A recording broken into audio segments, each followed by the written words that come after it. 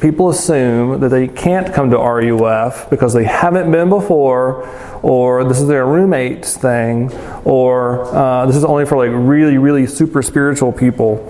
And what I want to do this semester is week after week present to you a number of different categories to illustrate that RUF is really for everyone. So whether you buy your pit gear at the highest price from Pit Stop, or you buy this sun-faded, wind-whipped, sewage-smelling infested stuff on the corner outside Pit Stop. You know it smells funny, right? Right down that corner. Yeah, RUF's for you. Whether you're one of those sick people who find the 6-degree weather earlier this week refreshing, or you turn into a bear, i.e. you eat one meal or less a day and hide away in your den and stay under your covers and only come out when you have to. RUF is for you. And as it regards the topic of the semester, dating, romance, and all that stuff, whether you get your dating and romance ideas and ideals from The Bachelor or Jane Austen or even professional wrestling, RUF, you should watch at least one episode. There's always like some weird romantic triangle in a chair that someone gets hit with. RUF is for you. So what I'm saying is we're a group that takes the Bible and Jesus very seriously, but we want to be a place where you can come whether you're convinced that Christianity is true or unconvinced, confused about what Christianity is, or deeply cynical and skeptical. We think RUF is a safe place for you, and we're glad you're here. So this semester we're doing a series on relationships. And last week I announced that the subtitle for this series was Relating, Dating, and Mating. And I got some somewhat negative feedback from some people that was just creepy. So I went back and looked, and surprise, somehow my subconscious must have realized before I published the materials that was creepy. And in fact, that's not the subtitle for the series. It's not. It never was. That was the subtitle last time I did the series 5 years ago. No, actually, the subtitle for this series is instead, Being Loved, Loving Others, and Making Love. Is that better? Better? Yes. Okay. All right. So seriously, that is what we're working away at this semester. God's design and desire for our relationships in general, as sons and daughters, as friends, as neighbors, but also dating and marriage and all the good, hard, fun stuff that comes with it. So we'll eventually get there. Right now we're very early in the text, sort of establishing the foundations. And last week we studied the first couple chapters of Genesis, which lay out a pretty, I think, convincing portrait telling us why we have all these expectations that things should be great. We have the first couple put in a perfect place, given the ideal job, and our section ended with a wedding. With a wedding basically of two people made for each other, naked and unashamed, knowing one another well, unabashed and joyful. That's a pretty good way to wind things up. And I think that explains deep down our desire to know and be known, and to want to love others, because God made us that way. The question then is, what happened? What's wrong? Or to put it in more colloquial terms of today, why all the drama? Why is it so hard? Why is every relationship difficult? So I'm going to read the next chapter, chapter 3. You can follow along up there. Now the serpent was more crafty than any other beast of the field that the Lord God had made. And he said to the woman, "Did God actually say, 'You shall not eat of any tree in the garden'?" And the woman said to the serpent, "We may eat of the tree of the we may eat of the fruit of the trees in the garden, but God said, 'You shall not eat of the fruit of the tree that's in the midst of the garden, neither shall you touch it, lest you die.' But the serpent said to the woman, 'You will not surely die, for God knows that when you eat of it, your eyes will be opened, and you will be like God, knowing good and evil.' So when the woman saw that the tree was good for food, and that it was a delight to the eyes, and that the tree was to be desired to make one wise, she took of its fruit, and she ate. And she gave some to her husband who was with her, and he ate. Then the eyes of both were opened, and they knew that they were naked, and they sewed fig leaves together, and they made themselves loincloths. And they heard the sound of the Lord God walking in the garden in the cool of the day, and the man and his wife hid themselves from the presence of the Lord God among the trees of the garden. But the Lord God called to the man and said to him, "Where are you?" And he said, "I heard the sound of you in the garden, and I was afraid, because I was naked, and I hid myself." He said, "Who told you that you were naked? Have you eaten of the tree of which I commanded you not to eat?" The man said, "The woman whom you gave to be with me, she gave me the fruit of the tree, and I ate." Then the Lord God said to the woman, "What is this that you've done?" And the woman said, "The serpent deceived me, and I ate." And the Lord God said to the serpent, "Because you've done this, cursed are you above all livestock, and above all the beasts of the field. On your belly you shall go, and dust you shall eat all the days of your life. I will put enmity between you and the woman, and between your offspring and her offspring. And he shall bruise your head, and you shall bruise his heel. And to the woman he said, I will surely multiply your pain in childbearing. In pain you will bring forth children. Your desire shall be for your husband, and he shall rule over you." And to Adam he said, "Because you've listened to the voice of your wife, and have eaten of the tree of which I commanded you, you shall not eat of it. Cursed is the ground because of you. In pain you will eat of it all the days of your life. Thorns and thistles it shall bring forth for you. And you will eat the plants of the field. By the sweat of your face you shall eat bread, till you return to the ground, for out of it you were taken. For you are dust, and to dust you will return." The man called his wife's name Eve, because she was the mother of all living. And the Lord God made for Adam and his wife garments of skins, and clothed them. And the Lord God said, "Behold, the man's become like one of us, in knowing good and evil. Now lest he reach out his hand and take also of the tree of life, and eat and live forever. Therefore the Lord God sent him out from the Garden of Eden to work the ground from which he was taken. He drove out the man, and at the east of the Garden of Eden he placed the cherubim and a flaming sword that turned every way to guard the way to the tree of life." All right, I'm going to pray. Feel free to join me. A great Father, we thank you for your word, and pray that you would be kind tonight at the end of a busy day and near the end of a busy week. In our tiredness, sharpen our minds and soften our hearts, and show us your glory and your goodness. Show us those things in the person of the Lord Jesus, I ask. In his name we ask it. Amen. Excuse me, I'm going to move this. I don't think it picks up sound best from my navel. Could be wrong.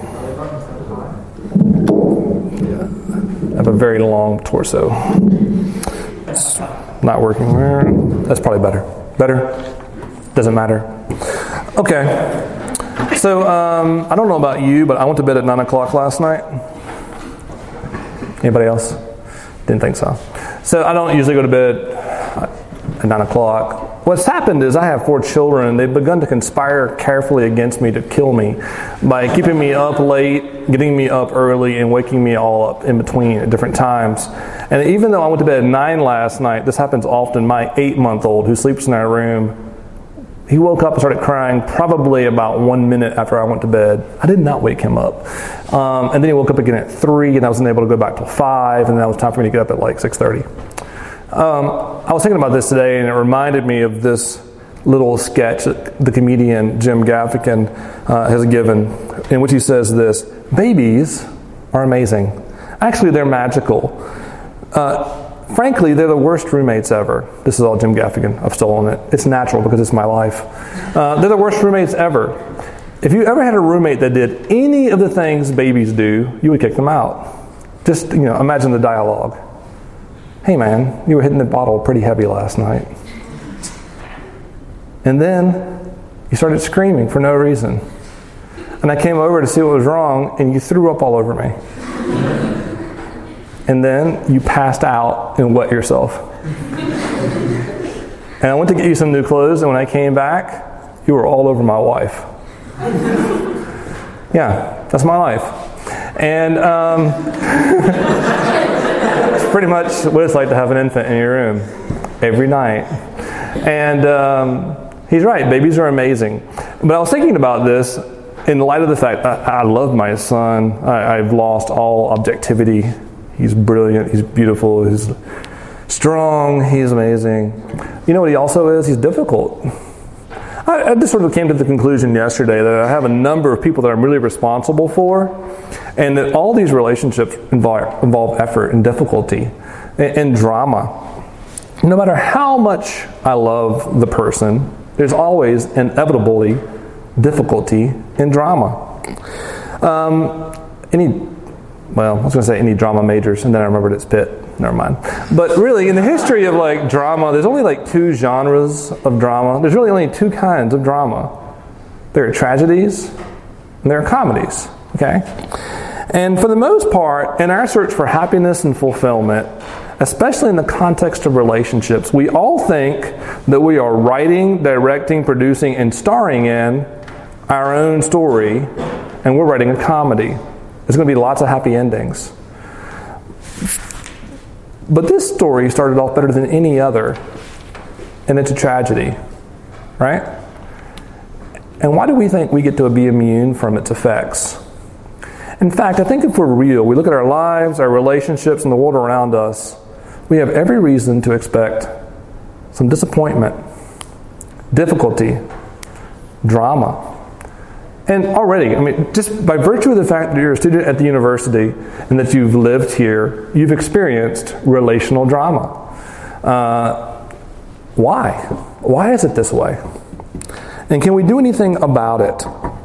And in our text tonight, I think we're going to see a couple things that help us understand the difficulty, the drama, the frustration, selfishness, and shame. Then we're going to talk a little bit more about the frustration. Okay? So to set this scene, as I did before a little bit, you have, at the end of chapter 2, this wonderful wedding. The perfect man and the perfect woman come together, and it's amazing. There's poetry, and then, we're not quite sure what happens, but we're pretty sure, they're describing all the good stuff that's supposed to happen in marriage. They're naked, not ashamed. It's wonderful. They know one another in the way that you're supposed to know each other when you're husband and wife. That's both sexual and non-sexual, and it's wonderful. And then you turn the page and everything seems to go bad in a second. How is that? What happens? Well, God established the relationship in chapters 1 and 2 conditional upon basically one rule. He gave them a good place to live and a job and one another. And basically, he's like, I'll live here with you, and we'll live together in a wonderful relationship. I just need you to not do this one thing. That was it. It was pretty generous. You get this whole world and a great job and this wonderful garden to live in each other, and I'll be here with you as your father. It'll be wonderful. Just don't do this one thing. If that seems unreasonable to you, I don't know what kind of relationship you're actually looking for. No responsibility at all. That's actually called college. But not quite, but close. This is a wonderful relationship. But here, in the very next chapter, we see this dark, evil power, for lack of a better word or description, in the serpent, working to undo this all. And he's attacking God's authority. That's a word that we don't like sometimes, authority. We want to attack it ourselves. And you sort of see the first frontal assault on the authority in verse 4 of chapter 3. This dark power, the serpent, says in chapter 3, verse 4, "You will not surely die." He's talking about what God said. It's God says, I say. That's a really strong accusation. He's calling God a liar. Okay? But that's not actually why the woman takes the bait and falls. Because frankly, she has tons of evidence to the contrary. She's lived with a good God. She's got all these wonderful things around her. How does she come to believe this lie? How does she come to believe this?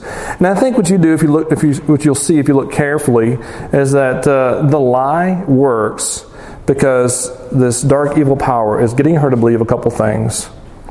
It's working to foster her discontentment and working to help her forget God's goodness. You see it in the wording of verses 1 and 3 and 5. In verse 1, did God actually say you shouldn't eat of any tree of the garden? In other words, the serpent paints the worst possible picture to make God look restrictive, miserly, hard-hearted. To imply that God doesn't have her best interest in mind. Okay? Did God actually say that? No, he didn't say that. He said this, and there's indications here she's already taking the bait in some ways. And then direct contradiction in verse 4, and then in verse 5, God knows when you eat of it, your eyes will be opened, you'll be like God, knowing good and evil. What the serpent's doing is trying to paint a picture of her of a better reality than the one she has that makes her question God's goodness and all that she's experienced. Trying to make her discontent and trying to distance her from the goodness of God. He does it really well. And one of the things he does is he actually makes her forget God's goodness by a little trick. Throughout this text, God is called the Lord God. You may not have noticed that. Like you see it in verse 8 and 9 and 10. That's his name. His name is the Lord God. And the Lord part is actually a very loving word. It's the name God gives himself when he's in relationship. Like as a father, like the word I would use for this would be like daddy. You know, it's the intimate name. But the dark power uses just God.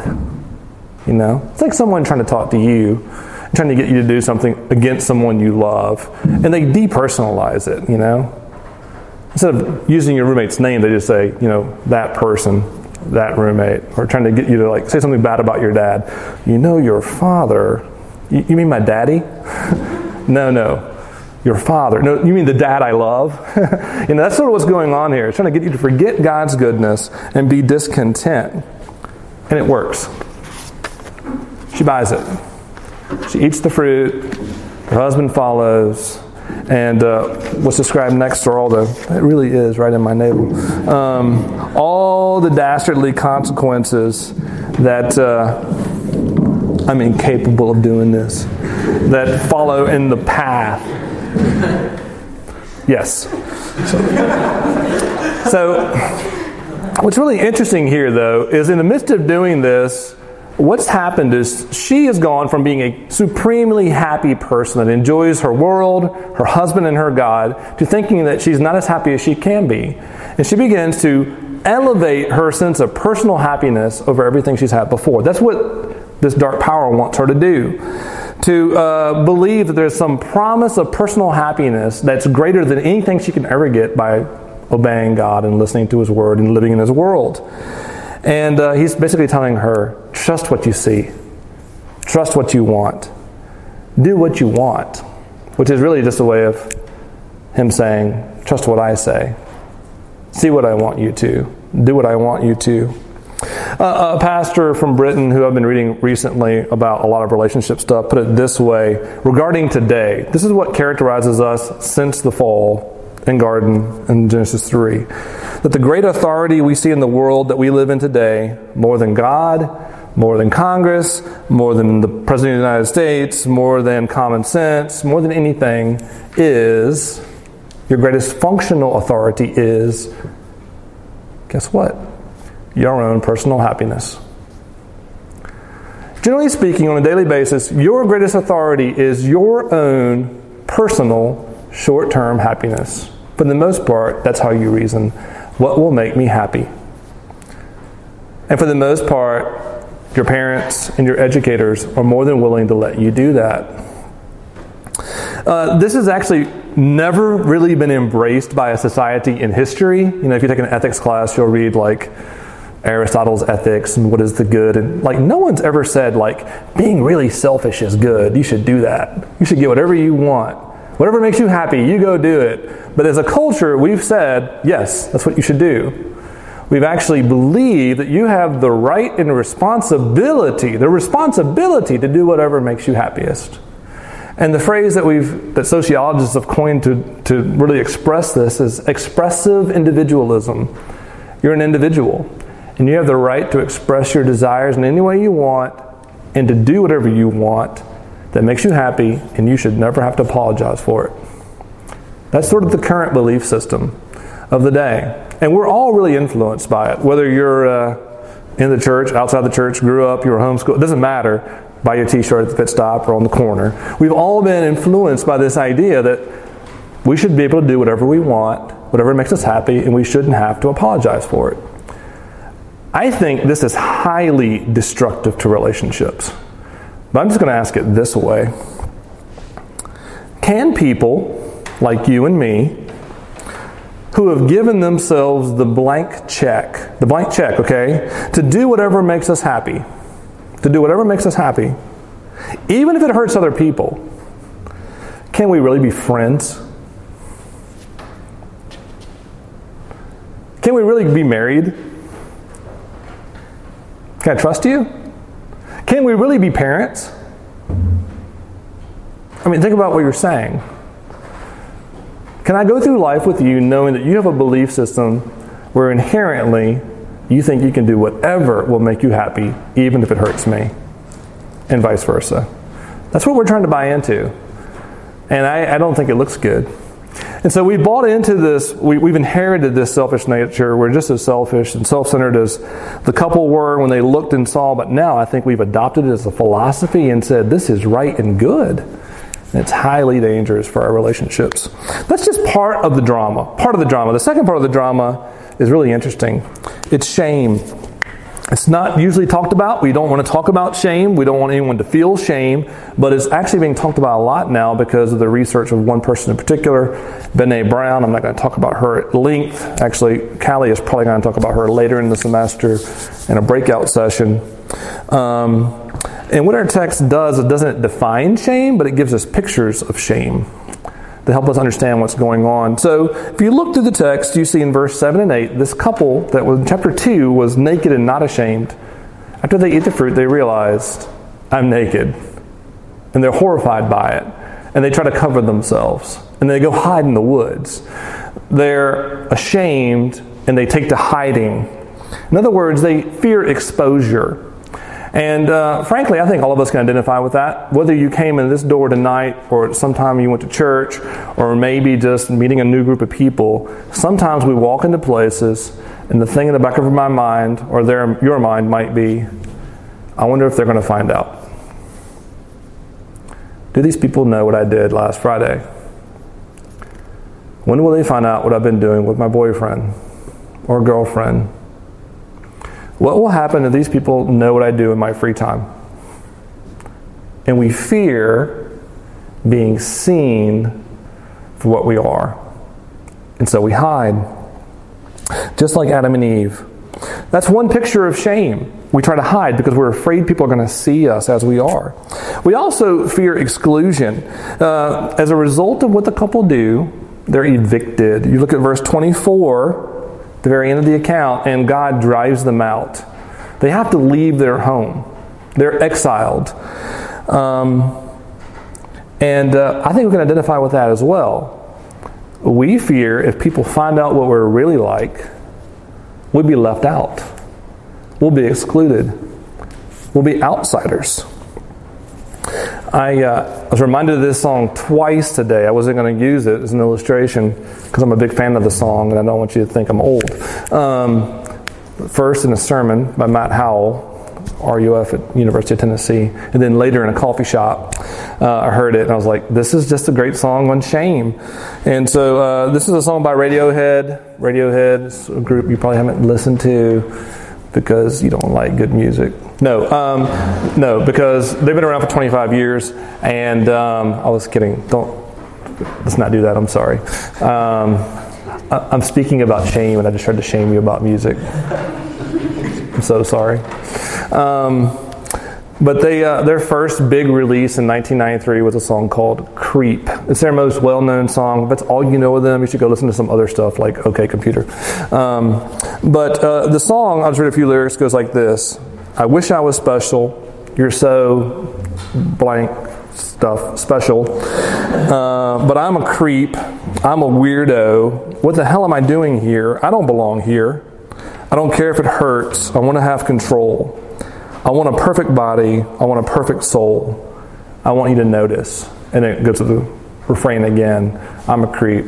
It's really easy for us to look at someone else and say, you've got it together. And I want to know you. And I want to be known. But if you really knew me and knew what I was like, maybe no chance. I'd be excluded. I'd be an outsider. We want to be noticed for all the right reasons, and we're terrified of being noticed for all the wrong reasons. And almost all of us have our own little thing that we maybe grew up with or still carry with. Whatever it was in 8th grade that you were terrified of people finding out, that thing. So for me, it was that I didn't grow up poor, but I grew up poorer than my peers. So I was often ashamed of my clothes and my appearance. I just didn't have nice things. If you struggled with weight during your life, you know what I'm talking about. You probably have wondered and struggled against people's expectations of the perfect body type. If you've ever rushed a sorority and thought about the possibility of a whole group of people you want to be a part of saying, no, we don't want you. Or if you've ever tried to ask someone out, like I really want to spend time with you, and they're like, no, I'd rather spend time alone. The prospect of being excluded, left out, rejected is terrifying. We don't want the shame. So we fear exposure, we fear exclusion. And lastly, the third way we hide, it's not very mature, but we do it all the time. We point the finger at others. You have this perfect couple in verses 12, in chapter 2, that love one another. And in verses 12 and 13, when God comes to them and says, what happened? Adam's first words are, the woman. See that? The first words, the woman. Then it gets worse. The woman that you gave me. Adam blames two people, not himself. He blames his wife and he blames his God. And then God turns to Eve and her first words are, the serpent. Shame is so unbearable for us that we can't possibly wear it, so we'll put it on somebody else, even people that we love.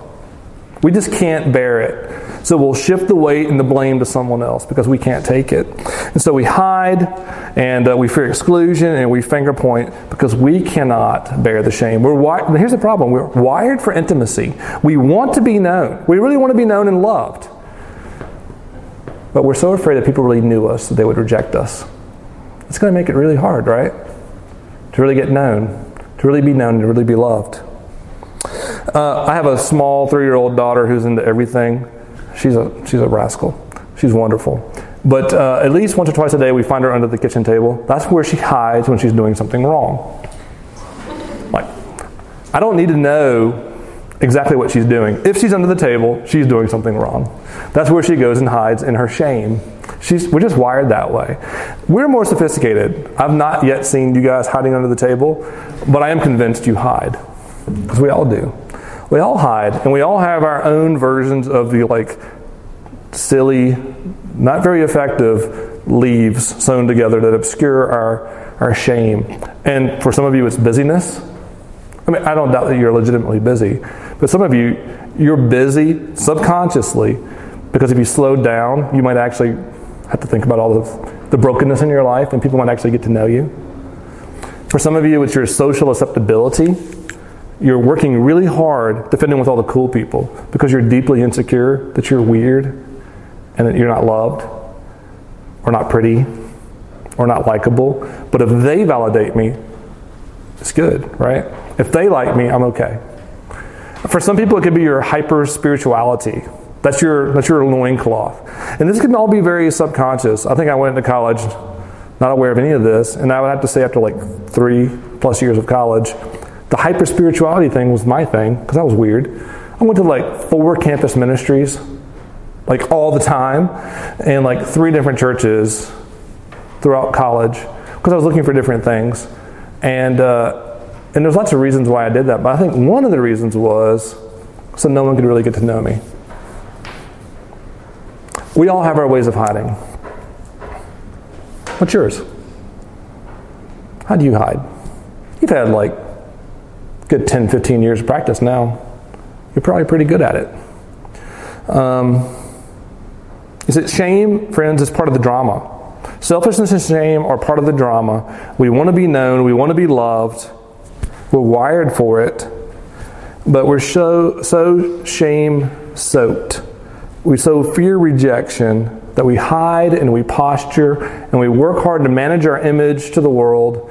And that's just part of the daily drama of life. It's exhausting. And at the end of the day, you may still ask yourself, despite all your efforts, does anyone actually know me and really love me? Despite all your efforts to manage your image and put it out there just right, to hide all the bad things, you still may not know whether people really love the real you. Right? That's the drama. I want to sum it all up in a couple words. One big word: frustration. Frustration. I'll do this in 2 or 3 minutes. We have wonderful lovers in this great relationship in chapter 2. What we have now at the end of chapter 3 are frustrated lovers. Frustrated lovers. God tells the woman in verse 16, your marital relationship is going to be frustrating to you. Childbirth is going to be frustrating to you. Even the best things that come out of your love, like, sex and what happens when you have sex, a baby, even that's going to be frustrated. It's going to be hard. It doesn't mean it's not still good. It just means it's not ultimately what it's supposed to be. And you will wonder what's wrong. And part of the way that God designed the good world was that the relationships that we have with God and one another and our work, vocation, would come together wonderfully. And nothing gets free. So the two things, in other words, that you're here working on really hard. What are you supposed to do for a living? Your work, your vocation, your sense of purpose, and who you're supposed to be with, they're both frustrated. God turns to the man and says, all your work, all your labors, toil, exhausting toil. You'll work and be exhausted till the day you die. It doesn't mean it's not good. It doesn't mean work's not good, but it means it's ultimately frustrating. So again, the two things that you're here working very hard at to figure out what you're supposed to do for your life, your work, your vocation, your sense of purpose, and who are you supposed to be with, God's telling us here in Genesis 3, neither of them will be as good as you hope. They may still be good, but they will ultimately be frustrated because we live in a world where selfishness and shame are part of the reality. I have this great story and I don't have enough time to tell it. Some other time. If you bribe me, I'll tell you some other time. Some of you may be thinking this right now. At the end of this little thing, you may be thinking two things. One, Derek, I'm the exception to what you just said. I get it. I get what you're saying, that I'm selfish, and I'm not as generous as I should be. And maybe what you're saying about shame is true. But I'm the exception. It will work out for me. I will get what I want. I will get the fairy tale ending. It'll all be great. I hope you're right. But I am convinced that life in this world will deliver us wonderful stories in which you wake up to the most wonderful, beautiful person and get a dream job doing exactly what you want every Thursday night. And you get 4 beautiful kids.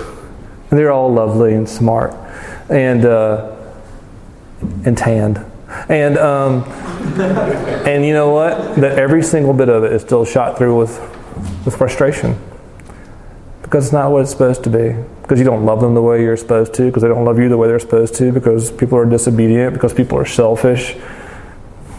It's just sort of the way it is. And you may think you're the exception because, well, frankly, you're an American and we all think we're exceptional. But in God's world, shame and selfishness is a reality, and we just carry it with us. That's one thing you may be thinking. The other thing you might be thinking right now is, Derek, I hate you. And I get that. I really do. I had a great conversation with Catherine earlier in the week where we were talking about the balance between being brutally honest about the way things are and being hopeful.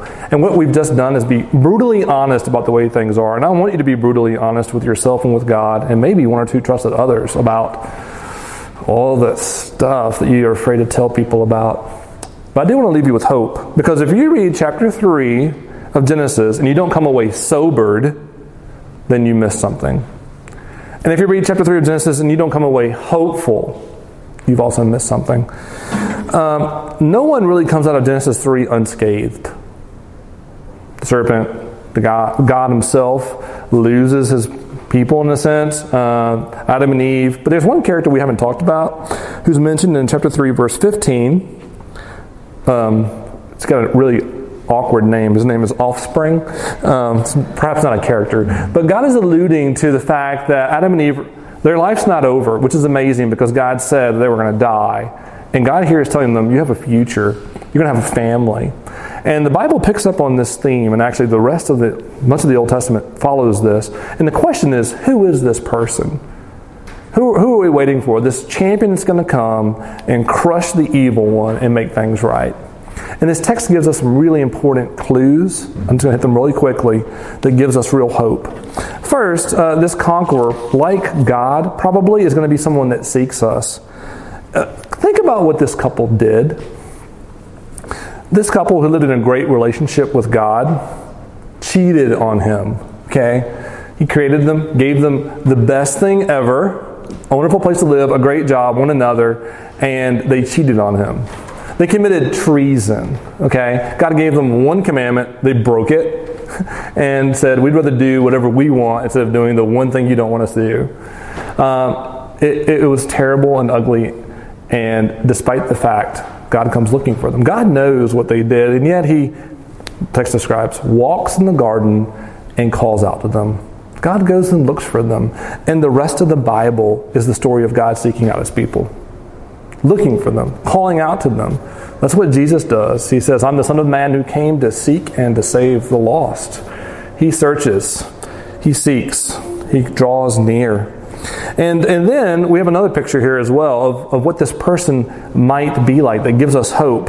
We find it again in verse 15 that this one that is going to crush the head of the serpent, it's going to cost him something. I don't exactly know what a bruised heel is. You know, you'll crush his head. You'll win. You'll destroy that thing, but it's going to hurt you.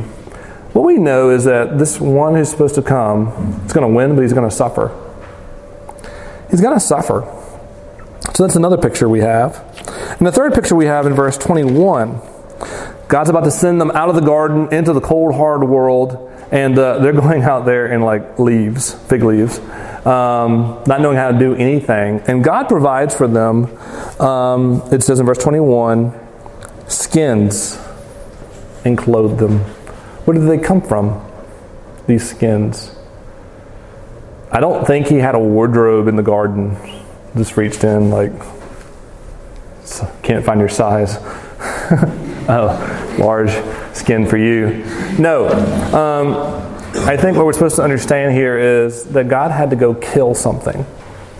You see, the promise that God gave to Adam and Eve was, if you break my law, you will die.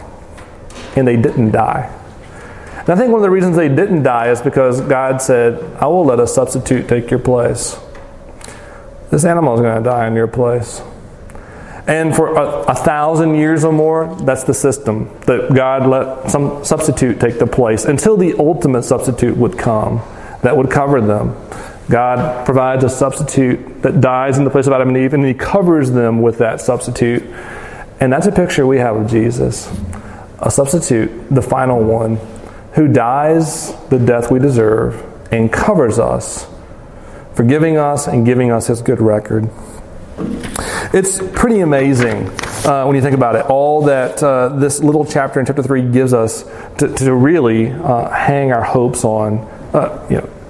Jesus not only covers us, lastly, He takes the blame. So, wonderfully, Jesus comes as a substitute, and at the end of His life, He's put on a cross. People are gambling for His clothes. Well, that means where are His clothes? Well, they're not on Him. Why? Because He's naked. He's naked on a cross in front of a mocking crowd. What we fear most, being naked, ashamed, and mocked, Jesus suffers that for us. We fear being excluded. Jesus, at the end of His life, is abandoned by all of His friends and followers. And on the cross, He says, my God, why have you forsaken me? Jesus, for our sake, is excluded by everyone. He becomes the ultimate outsider so we can be on the inside of God's family. And we're afraid of taking the blame, so we pass it on to others. And when God comes to give account of His people and says, you and you, why'd you do this? What are you going to do about the fact that you've broken my laws, you don't love me, you don't love others? And like the scrub on the basketball court, trying to keep the best player from getting a foul, Jesus raises His hand and said, I did it. He takes the blame. He takes the finger himself. It was me. And he bears the blame on himself. Here's the two questions. How can you honestly, how can you be honest about your selfishness and your shame and still have hope? And the answer is Jesus. You can be honest about your selfishness and your shame because you have in Jesus a God who knows you perfectly and yet draws near to you and takes your place and takes your shame and is excluded for you in order to bring you into the family, to cover you and to bring you back to the Father. That's great news. And I have another question. This is the last question of the night. In the middle of chapter 3, Jesus draws near to this couple. He knows where they are. He knows what they're doing. He knows what they're like. He knows what's happened. And yet he asks them a question. He asks them in, I think it's verse 10 or so, probably earlier. Where are you? See that? He asked them, where are you? Well, I want to ask you that question. Where are you? Are you working hard every day to hide? Are you carefully managing your image to the world? Working hard to make life work, trying to somehow get back to the way things always were in the garden. Friends, you're never going to get back there. What we want is all God's things without God. But we have a God who wants to bring us back in, and He does it through Jesus. All right, I'm going to pray.